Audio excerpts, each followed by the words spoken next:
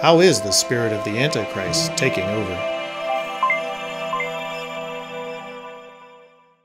Well, folks, welcome once again as we continue conversations here at the Pre-Trib Conference. We're delighted to have our friend J.B. Hickson here. Amen. From Sedalia, Colorado, yes, and with Not by Works Ministries. It looks like you brought one of your books with you. I did, yes. And it's about helping us discern the times we're living in, correct? Absolutely, yeah. So Spirit of the Antichrist, this is our volume 2. You all at Lamb and Lion were kind enough to have me on when volume 1 came out last March. This came out in October. And again, the premise is 1 John 4, verse 3, that the spirit of the Antichrist is already at work among us. And so what we did is we just took all of the characteristics of the future capital A Antichrist, who will rule the world for 7 years during the tribulation, and sort of summarized those into 7 categories. And then we just took a look at current events and geopolitical events in the world around us. And what we saw, which really isn't surprising to those who study Bible prophecy, but it was surprising the amount of data that we saw, was that there's an upsurge in every one of those characteristics. We're seeing all of the things that will characterize the future man of sin already kind of rising up and becoming the norm today. So for someone who might not be as familiar, the Antichrist is an individual, a man of lawlessness, as the Bible describes, who will come in opposition to Jesus Christ and to the gospel plan. He is eventually to be Satan indwelled. Absolutely. And so in the end times, this individual will emerge to lead a one world government and to try to impose an anti-God, an anti-Christ ideology, and yet really we're seeing all those pieces and parts come into play, leading toward that individual who has not yet been identified. In spite of what some people say, we don't know that it's Prince, now King Charles, or anybody else. That is yet to be revealed in the fullness of time, but Satan's got somebody ready. Absolutely. And you know, the future man of sin, son of perdition, he goes by a number of names, the beast in Scripture. He is going to rule the world in absolute terror. He is going to be indwelt by Satan himself. He's Satan's man of the hour. That final 7-year period will be when this cosmic struggle between God and Satan reaches a climax. You know, Satan has been trying to take over this world for 6,000 years since he got kicked out of heaven. And this is, you know, slowly, incrementally, he's getting closer and closer. And we know from the direct words and writings of his own human counterparts, the conspirators that are working with Satan on the human side, that the 2020s has been their target for almost 100 years. I have a chapter in the new book called Satan, or the Luciferian Timeline, where I cite, going back to the 2020s, 2030s, key Luciferian agents talking about this being their target time. I'm fascinated even by that term. Is that something that has been used elsewhere? Is that a term you coined with Luciferian conspiracy? No. Yeah, no, Luciferianism has been around for centuries. It's their term for themselves, the Satanists that are working with Satan. You know, just like you and I worship the Lord, read His Word, we pray to Him, we look at Him as the Almighty Creator of the universe, they do the same thing to Satan. And they think, going back to the garden, that Satan was the protagonist and God is the antagonist. And so they dedicate their books to Lucifer by name. They call themselves Luciferians. So the Luciferian conspiracy, people have written about it forever. I think what distinguishes Not by Works Ministry and our approach to it is, as best we can, we're not perfect obviously, but we strive to run everything through the grid of Scripture and make sure that, you know, what a lot of people call the deep state or the global elite or these other terms, the shadow government, that it really is seen from the spiritual aspect of who's really pulling the strings. When you say that Satan's Antichrist is rising, well, what are some of the things that you see going on in society that's pointing to the Bible's prophesied one world government, which the Antichrist will rule? Yeah, so a couple big ones, and I'm sure you guys have talked about this on your show or with other guests, but the two biggest ones I think that come to mind would be the CBDCs, the central bank digital currencies, right out of Revelation 13. You know, the Revelation 13, the mark of the beast is going to digital dollar, prevent people from buying or selling without government approval. Well, that's what the central bank digital currencies are all about. And they just did a big test run. They're talking about rolling it out globally in 2023. They want to do away with cash entirely. They want everybody to have a digital passport that will be loaded with money, all of these entitlements that we get. Instead of a check in the mail, it'll just be credited, but it'll have expiration dates. It'll tell you where you can buy and sell. If you go 10 miles from your home and they don't want you to buy from there, it'll shut you off. So this is all, I mean, I was talking in another interview this morning about how for years people have talked about, well, this could be the technology for the mark of the beast, you know, the RFID chips or the UPC symbols or whatever. But what's different about the digital currencies is that for the first time, the elites that are the World Economic Forum, the Klaus Schwabs and Yuval Noah Hararis of the world, they're actually saying, we intend to use this to control commerce and keep you from buying and selling. Well, that's right out of, you know, Revelation 13. I think they are. Yeah, the UPC. They'll own nothing and be happy while they own everything. Totally, yeah. I mean, the UPC symbols and all of that, they were using that for inventory checking or those kind of, they never came right out and said, hey, we're going to use this to keep you from buying and selling. Now they are. They're shameless at this point. In a grand scheme, we've had our 6 categories of signs. This falls under technology, and so to a degree, this modern technology, whether it's cryptocurrency, the digital currency, whether it's the surveillance state that allows this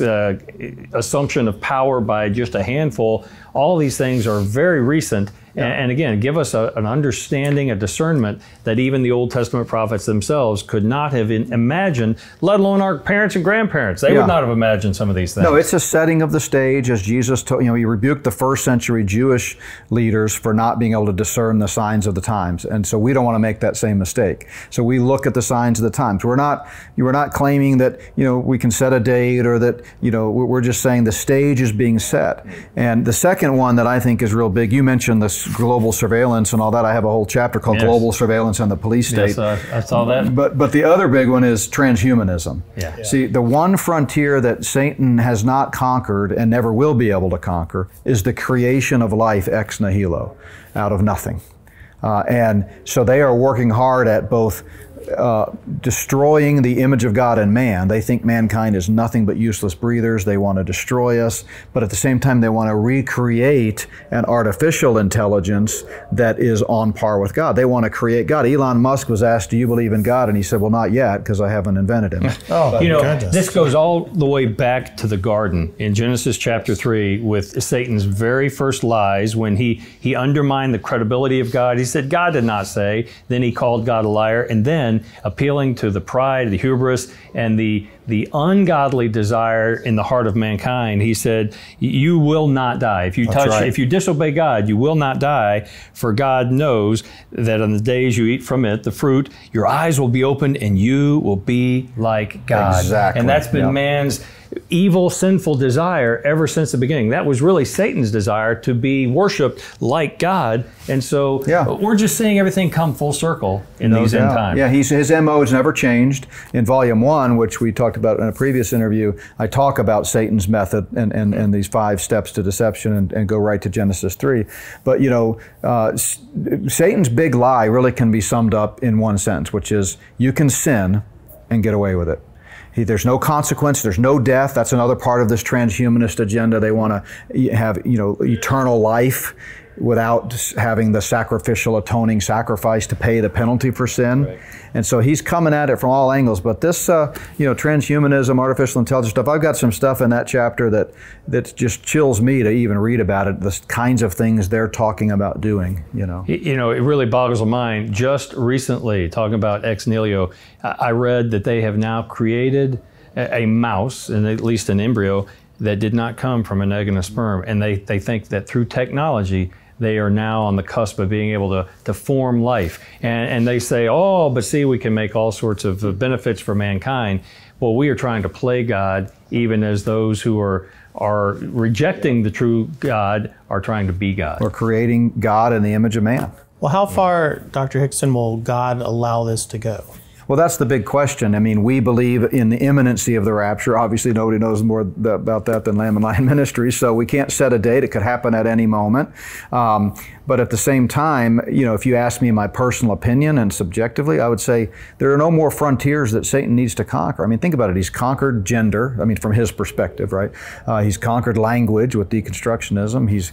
He's conquered life and death with eugenics and abortion and all of these things. And he thinks he's on the cusp of conquering the creation of life through transhumanism and artificial intelligence. So I just feel like it could be any day. I feel like the Lord's going to say enough's enough. He's going to rescue the church from this present evil age, Galatians 1:4.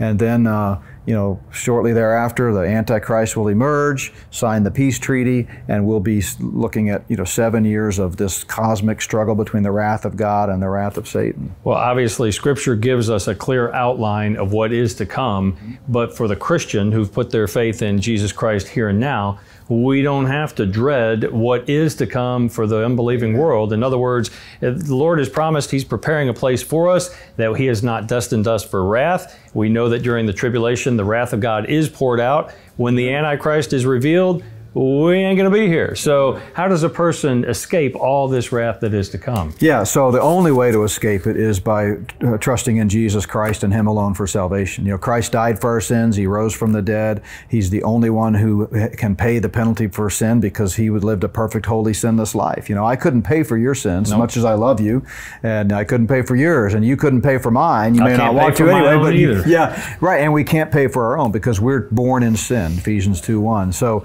Jesus Christ lived a perfect, holy, sinless life, walked up the Via Dolorosa, shed His blood on the cross for me and for you, rose from the dead the third day, defeating death, hell, and the grave, and then has the power and authority to offer freely to all the gift of eternal life. So if you're listening or watching and you don't know the Lord, trust in Christ today.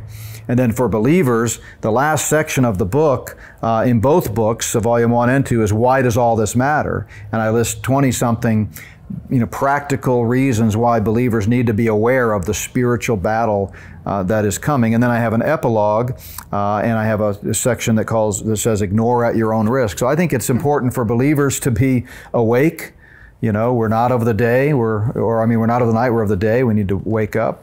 One of my mentors, Dr. Mike Stallard, said one time recently in a conference I was at, he said, the last thing the world needs is more sleepy Christians. Mm-hmm. And that could not be more well said. Wake up. Well, how would our viewers get in touch with you and get a copy of your book, please? Yeah, you bet. So the best way to check out the book is spiritoftheantichrist.org, spiritoftheantichrist.org. There you'll see links to both volumes. You can kind of check them out, read a preview, read the preface, read the entire table of contents so you see what topics we cover, and you can order it right from there. Also go to our main website, notbyworks.org, sign up for our newsletter, and shoot me an email sometime.